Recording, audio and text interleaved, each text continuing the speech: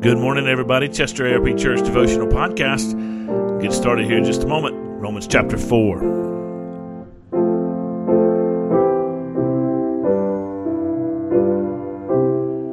All right. Well, thank you so much for being with us. Romans chapter 4 is where we are this morning.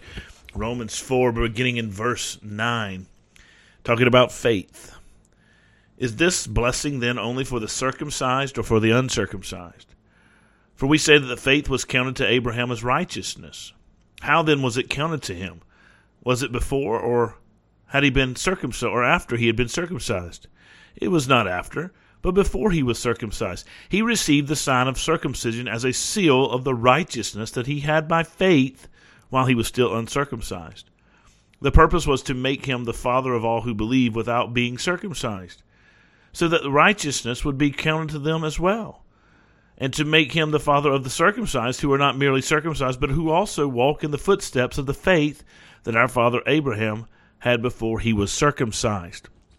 This is a great little section in Paul's letter to the Romans chapter 4. Beginning part of chapter 4, he talked about how Abraham was credited righteousness to him by faith, that Abraham believed, and therefore he was considered righteous before God. That's the entirety of the argument in Romans chapter 3 through 5. The idea that we are made right before God by faith in Jesus Christ. We're sinners.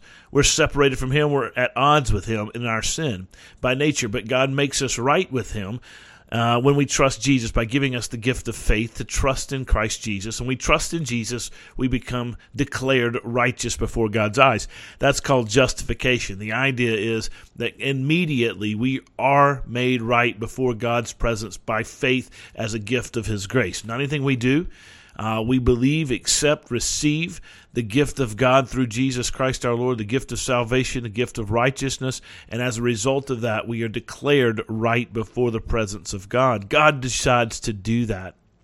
Now, we turn our attention to this particular section, and Paul's asking a very important question, and this important question is for those who are in the church in Rome. The church in Rome, like most congregations in the Gentile world in the first century, was made up of Jews and Gentiles. Now, most of us listening today are probably Gentiles by origin. Maybe there are Jews who listen who have come to faith in Jesus, or maybe you're interacting with this faith for the first time. But most of us are Gentiles by origin. We were not born into the Jewish faith.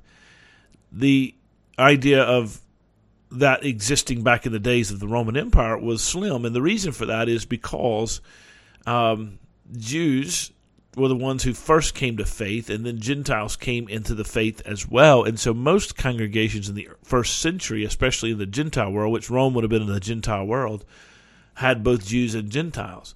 And so there was a question in the midst of that congregation as to who was more righteous, who was the ones who had the eyes of God upon them the most. Should Gentiles have to go through circumcision? What is required to be a Christian?